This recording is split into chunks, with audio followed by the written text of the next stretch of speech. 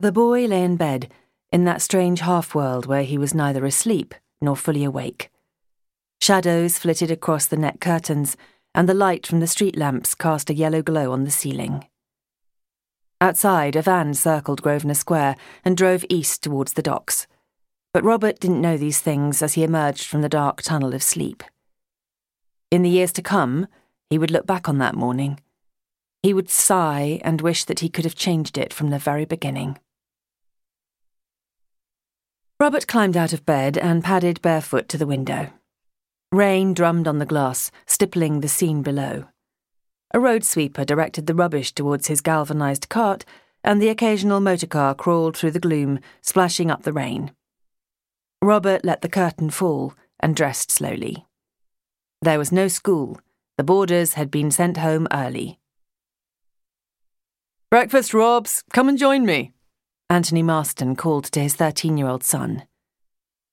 Robert picked up the unfinished aeroplane from his bedside table, placed it on the shelf beside the others, and went down 2 flights of stairs to the dining room, situated in the lower ground floor of the spacious Georgian house.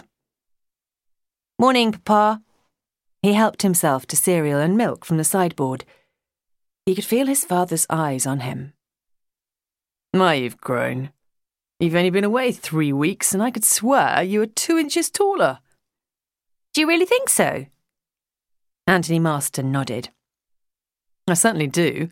And soon your voice will break, and in a couple of years I'll be teaching you to shave." Robert laughed and settled down in the chair next to him.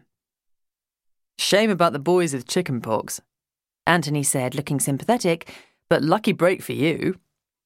"It is rather," Robert grinned, "but I'll probably get it next time. Selby had a spot on the end of his nose." Anthony grimaced. "Poor old thing."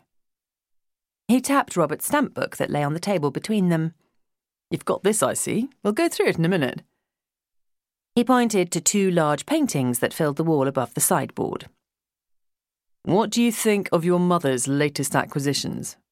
Your grandmother had something to say, I can tell you." Robert studied the paintings thoughtfully. How he loved this time with his father. Just the 2 of them. It was true.